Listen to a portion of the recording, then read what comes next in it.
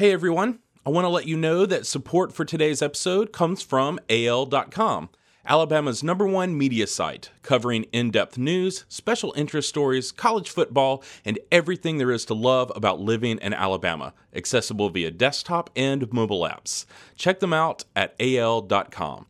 1, 2, 3, 4.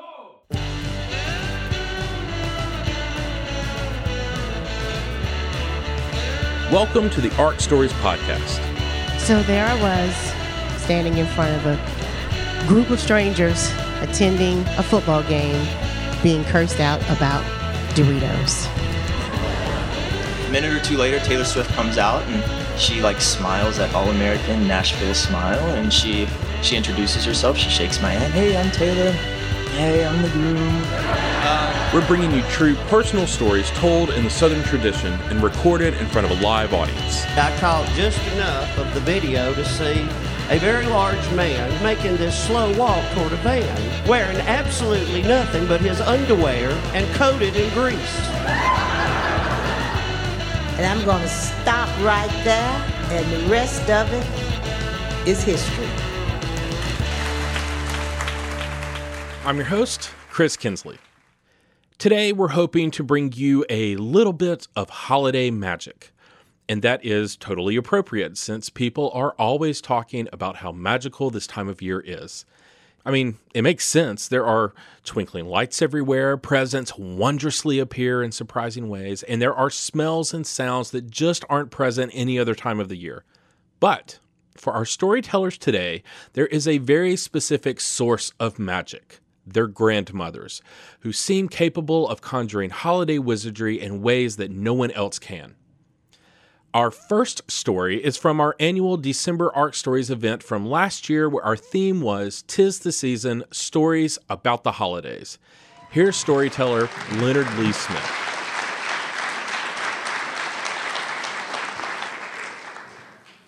My Granny Smith was everything good about Christmas for me. The day after Thanksgiving, she would tune the digital clock radio on her kitchen counter to the Christmas Carol station, and her house would explode with decorations. The artificial tree was heavy with ornaments and lights. Garland was put over the picture frames and the mirrors. Felt elves and Santa Clauses were scattered over the coffee table and bookshelves. And on her front door hung a poinsettia bouquet, and below it hung 5 silver bells that chimed to announce the arrival of holiday visitors. She sewed a brand new pair of pajamas for each of her 5 grandchildren every Christmas. She scoured catalogs and newspaper advertisements and went to stores all over town to make sure we got the exact toy that we wanted for Christmas. But her real language of love was food. She cooked for an entire week before the Christmas Eve meal. Her house was so tiny it barely accommodated us all, and she had to press every table and auxiliary chair into service to get us seated for the holiday meal. We sat down to a table so laden with food there was barely room for the place settings. Her sewing machine cabinet did side duty as a sideboard to hold the desserts, and every special request and favorite recipe had been made to specification. The year I turned 10, my mother moved the remnants of our family to sunny Southern California.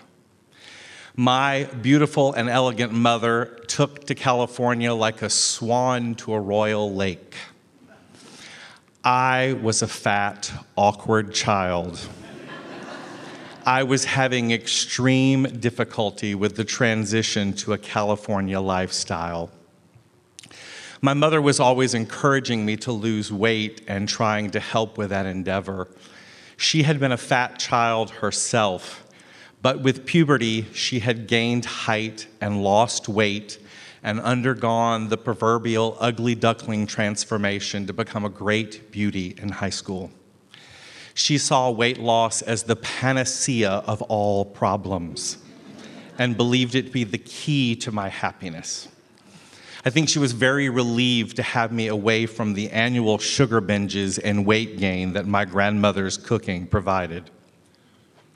It was a Sunday evening, and I was moping around the house, dreading Monday and the return to school, but there was only 1 week left before Christmas break. I was desperately missing Granny Smith and my Southern Christmas. I had spent Thanksgiving with my stepfather's extended family, and they were polite, kind people, but I didn't know them, and I fit poorly into their routine, and I was afraid that Christmas would be more of the same. And then the phone rang. It was Granny Smith. She always took advantage of the discounted long-distance rates after 7 p.m. on Sundays. We chatted with her, my younger brother Todd and I, for almost an hour, and she sent her love and assured us that she had found the exact Christmas gifts that we wanted and that they would arrive by Christmas. Before she got off the phone, she asked to speak to my mother. She told my mother that she would ship a Christmas package the following day, and it would arrive on Thursday. If it did not arrive on Thursday, she asked my mother to call and let her know, and she would check to see what the holdup was. My mother said thank you and hung up the phone. Now, this was in the days before it was possible to track a package with the U.S. Postal Service. And so my mother wondered aloud. She said, I don't know why she's so certain it'll be here on Thursday. When you ship a package with the U.S. Postal Service, it arrives when it arrives. I hope it's not a large package and that she hasn't spent a great deal of money on the postage. It costs a lot to ship things across the country. Now, despite their differences, my mother admired and respected Granny Smith, who was a woman of very modest means. She had been a widow for almost 30 years. She had worked only menial jobs over her life, and for her, money was always scarce. Sure enough, Thursday afternoon, after school, the phone rang. However, it was not the U.S. Postal Service. It was the Greyhound bus lines calling to tell us we had a package waiting for us at the bus terminal in Claremont, California. My mother said to the clerk on the phone, I didn't even know that Greyhound shipped freight. Oh, yes, said the clerk. We're very reasonable, much cheaper than the U.S. Postal Service because we don't deliver door to door. We have some of the cheapest rates around. This annoyed my mother because the bus station was over 10 miles away. The clerk informed her that the bus station was open 24 hours a day and that there was a shipping clerk on duty around the clock and we could pick the package up at any time. So after supper, we drove to the bus station. We went in to see the clerk and he confirmed that we had a package. And then he looked at my mother and said, would you like to pull the car around to the loading bay? And my mother said, what for? He said, oh, the package, it's too large to hand over the counter. And she said, are you sure you have the right package? And he was kind of indignant and said, yes, it's the one addressed to Lee and Todd Smith. So we drove around the back to discover a box large enough to hold a small refrigerator or dishwasher. As he hoisted it into our trunk, he said, this barely makes it inside the maximum freight dimensions. And he went to get some twine to tie our trunk lid down. My brother and I were giddy with excitement on the way home, wondering what was in the box. My mother was not in such a good humor. She knew her ex-mother-in-law well and was suspicious of the box. We arrived home, and the box was so heavy we couldn't get it out of the trunk. We had to go inside and get our stepfather to help us. He moaned as he set the box down in the living room and said, what the heck did she send, a jeweler's safe? My brother and I tore into the box, and as we opened it, the smell of our grandmother's house wafted into the room. It was a mixture of fried meat grease, furniture polish, and cigarette smoke. There, under wadded newspaper and Excelsior, was our Southern Christmas. There were packages wrapped in bright paper with bows to go under the tree. There was a new pair of pajamas for each of us, neatly folded in brown paper. And there were decorative tins and repurposed Cool Whip containers galore. We opened them to discover mounds of homemade Christmas confections. There was divinity, fudge, boiled chocolate cookies, parched peanuts, a massive container of nuts and bolts to which no pre-packaged Chex Party Mix can compare, an entire fruit cake, a whole chocolate pound cake, and chewing gum, candy bars, citrus fruit, pecans and walnuts in the shell to fill our stockings. The box seemed as bottomless as Mary Poppins' satchel. As each sugary confection came out of the box, my brother and I shrieked with delight, and our mother groaned with defeat. In a last-ditch effort, she tried to hide all of this and dole it out in small portions, but my stepfather would come home every evening and begin to search for it, and her scheme would be thwarted, and eventually she just left it all out on the kitchen counter. Every year that we were in California for Christmas, Greyhound would call and say that our package had arrived. And over the years, many treasures arrived in the box. Homemade Afghans, an heirloom family quilt, handmade Christmas decorations, a check to help with the purchase of my first car. Even after I moved out of the house, the box continued to arrive, and my friends and roommates at college were always astounded and delighted by its contents. My grandmother was able to package and ship magic and love. She is long gone and greatly missed. On my front door now hangs the poinsettia bouquet with the silver bells to announce the arrival of holiday guests.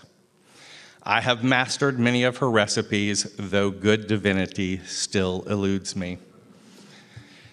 When the Christmas season arrives and I am driving and see a Greyhound bus on the highway, I remember Granny fondly and think to myself, in the belly of that machine may travel some child's Christmas.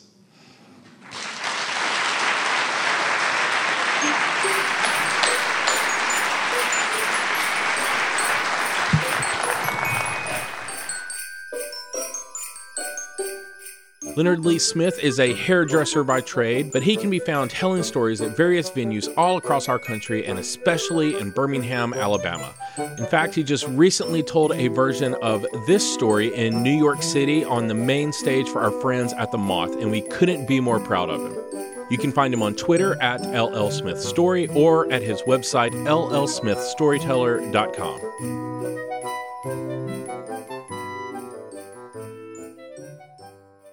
In our next story, our teller is looking more forward to Christmas at her grandmother's than anything else, until suddenly some of the magic begins to disappear. Find out what happens next, after this break.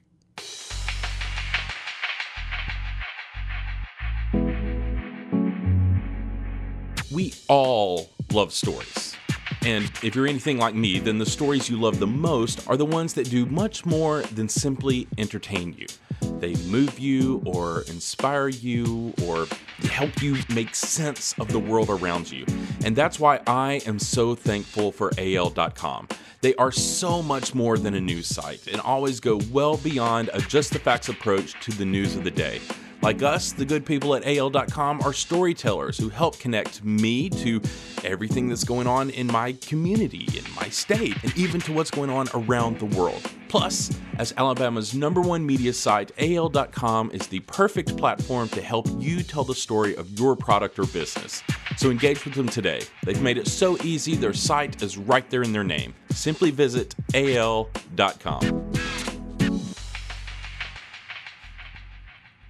I know many of you are probably listening right now as you frantically run around trying to finish up some last-minute gift buying. But don't worry, everything's going to be okay. You don't have to get us anything fancy. All we really want is an iTunes review. It is the perfect way to let us know what you think and to help others find out about us.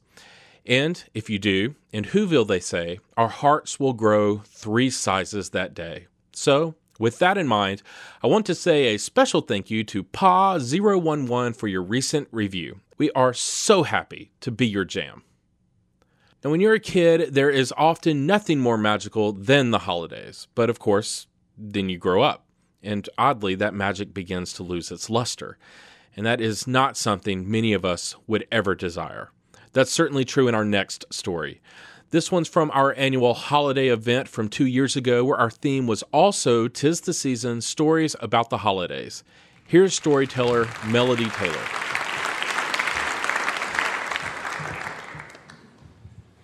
My Nana was magical. I know what you're thinking. I know that you're thinking that all of your grandparents are magical too, but my Nana really was. She wore monochromatic outfits all the time. She had a bow for every occasion, and she was like the Mary Poppins of Nanas. My parents called her this word that I never really understood, and that word was eccentric. I always thought that meant awesome and magical. Pretty sure that is exactly what it means. And she lived in this magical house. It was in this magical town called Chattanooga. And it was in this magical neighborhood with all these hills and valleys. And it was at the bottom of this impossibly steep hill. And it had wrought iron doors made by my grandfather that I had never known. And behind that door was my Nana. And she always greeted us with hugs and kisses and her specialty, Eskimo kisses. No one else could give Eskimo kisses like my Nana. And I, being the favorite, if Eskimo kisses were the currency, I was the most rich. And my Nana lived kind of an odd existence. She took care of my great-grandparents. After my grandfather died, she had this great big empty house, and so she took in her parents. This may seem odd, especially because she worked night shift at Walmart. I thought this was normal. It was just kind of part of the wonder of my Nana. It always confused me when I would ask my friends what Walmart their Nana worked at, because I thought this was very normal. So she lived this kind of odd life, and looking back, it's very strange, but to me, it was just part of the wonder that was my Nana. The upstairs of the house was devoted to my great-grandparents, but then downstairs was this magic basement of red shag carpet. It was amazing. And deep in the darkest corner of this basement, in a room with no windows, shut out all light and all sound, was my Nana's room. And because I was the favorite, I got to sleep with my Nana. And this was really exciting because she slept in a king-size, motorized, adjustable, heating-equipped, vibrating bed. Magic, y'all. It was so exciting. And I was always kind of scared of the dark, except at Nana's house, because she would tuck me in, and she would turn on my heating blanket, and then she would walk all the way around the bed and climb in her side of the king-size bed, and she always seemed so far away. And she would, put on lotion and wrap toilet paper around her head and turn on her heating blanket and turn off the light. And then about the time that I would get a little bit nervous about how dark it was, I would start scooting towards the middle of the bed and find her hand reaching for mine. And she would grab it, and she'd say, "Are you ready?" I'd say, "Yeah." And we would count to 3, and she would turn on the vibrator. And I swear we would zoom through the night. And I was so safe. And I was with my magical Nana. There was one Christmas that really sticks out in my brain. And that Christmas, we were spending Christmas Eve with my Nana. This was not normal. Usually we went before or after Christmas, but we were spending the Christmas with my Nana. And I didn't really know why, but I was totally okay with it because that meant Christmas Eve in Nana's bed. Yes. So we arrive and we get hugs and kisses and Eskimo kisses, and then we see this massive pile of presents. I have 4 siblings. Christmases were not extravagant. They weren't awful, but this was more presents than we had ever seen in our lives. And of course, we lost our minds. I mean, we were on that floor shaking presents, finding the ones with our names. And over my head, I was about 10 at the time, and my parents were talking to my Nana, and I kind of stopped what I was doing. My siblings were like going crazy around me. And I stopped what I was doing, and I was listening, and they were like asking her where the presents came from. And I was like, from the store, duh. But they weren't really happy about the presents, and they kept asking my Nana, like, where she got them and all these questions. And my Nana was like really excited that we were excited, and it was just weird. So later that night, we were downstairs in the magical red shag carpeted basement, and we were watching TV on the cable television, which was a big deal. And we were all very engrossed in that. And my parents were helping my Nana out with just stuff around the house. This was normal. Whenever they were there, they were helping her with things. And all of a sudden, my attention was drawn to a conversation that my Nana and Dad were having over the answer machine. And my dad was trying to get a message off the answering machine that my Nana said was on there. And she kept saying, "I left a message for Teddy." And that was my Uncle Ted. And my dad said, "Well, right, so it's on Uncle Ted's answer machine." And she said, "Right, so you need to get it off." And he said, "No, I can't get it off because it's on Uncle Ted's answer machine."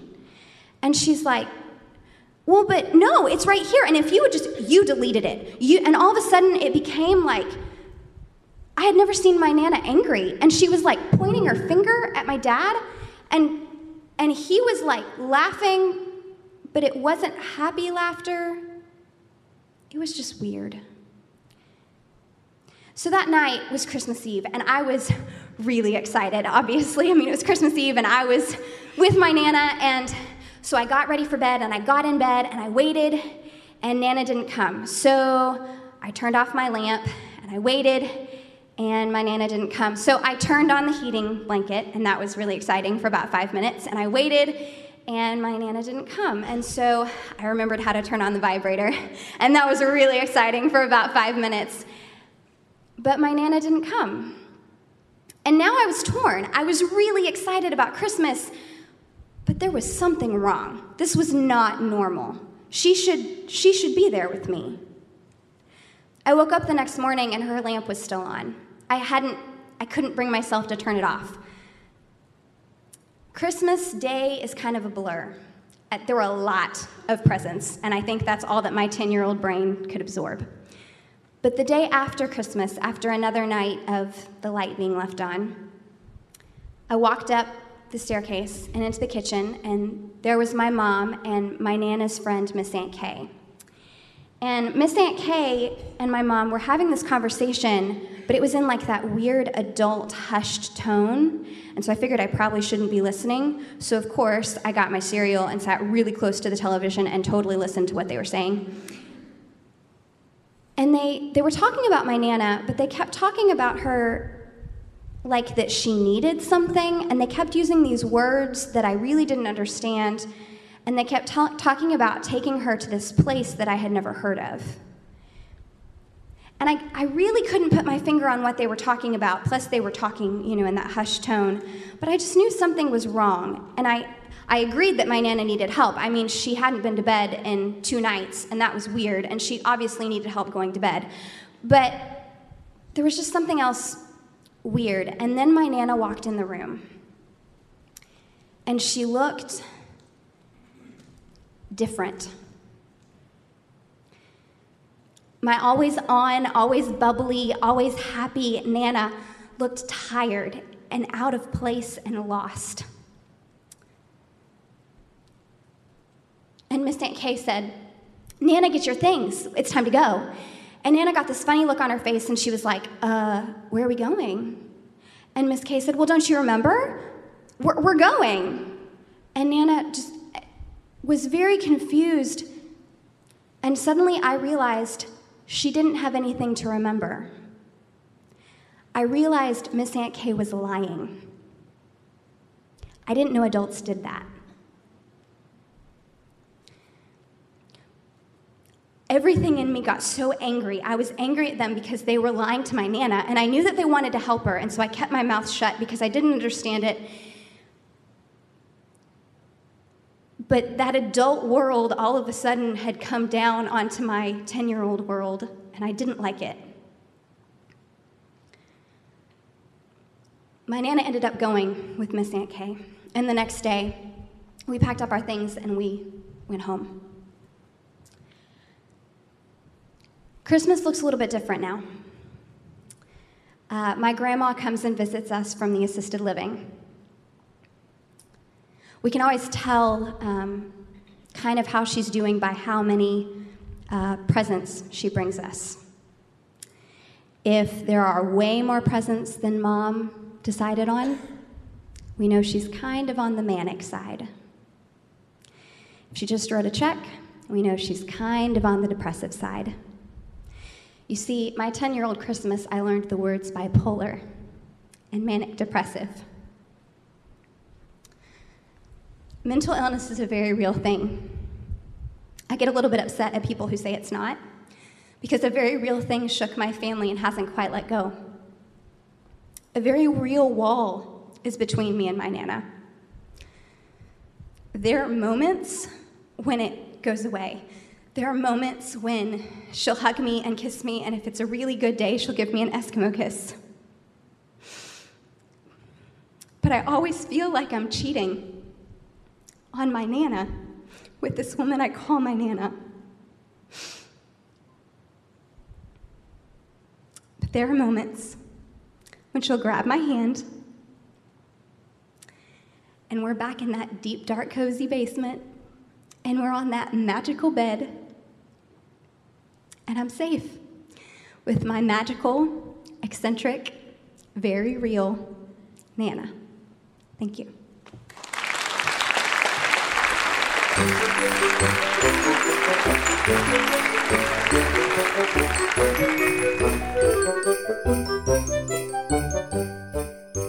Melody Taylor is part of the worship staff at Dawson Family of Faith in Birmingham, Alabama, and an instructor at Dawson Music Academy.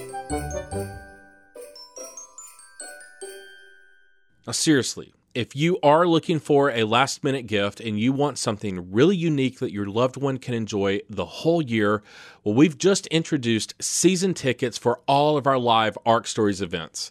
You can find out more at our website, arcstories.com. And from all of us here at ARC Stories, we want to wish you and yours the merriest of Christmases and the happiest of holidays. And that's our show for today. Thank you for listening to the ARC Stories podcast. I'm Chris Kinsley, and you can find me on Twitter, Instagram, or Facebook at Chris Kinsley. ARC Stories is at all those places too, at ARC Stories. This podcast is produced by me and ARC Stories director Taylor Robinson. Preston Lemongood composed our theme, and our ad music is from Ben Bianey. Special thanks to Eric Chapman from Symmetric Sound for his audio expertise, as well as to Aaron Moon, Sina Etheridge, Betsy Lee, and Jake Brentley for making this episode possible. Thanks also to this episode's sponsor, AL.com. Visit them at AL.com. And visit us too at ARCstories.com. There you can listen to other stories, you can stay up to date with all of our events and everything else we have going on, and you can even submit your own story to tell. After all, we are always asking, what's your story?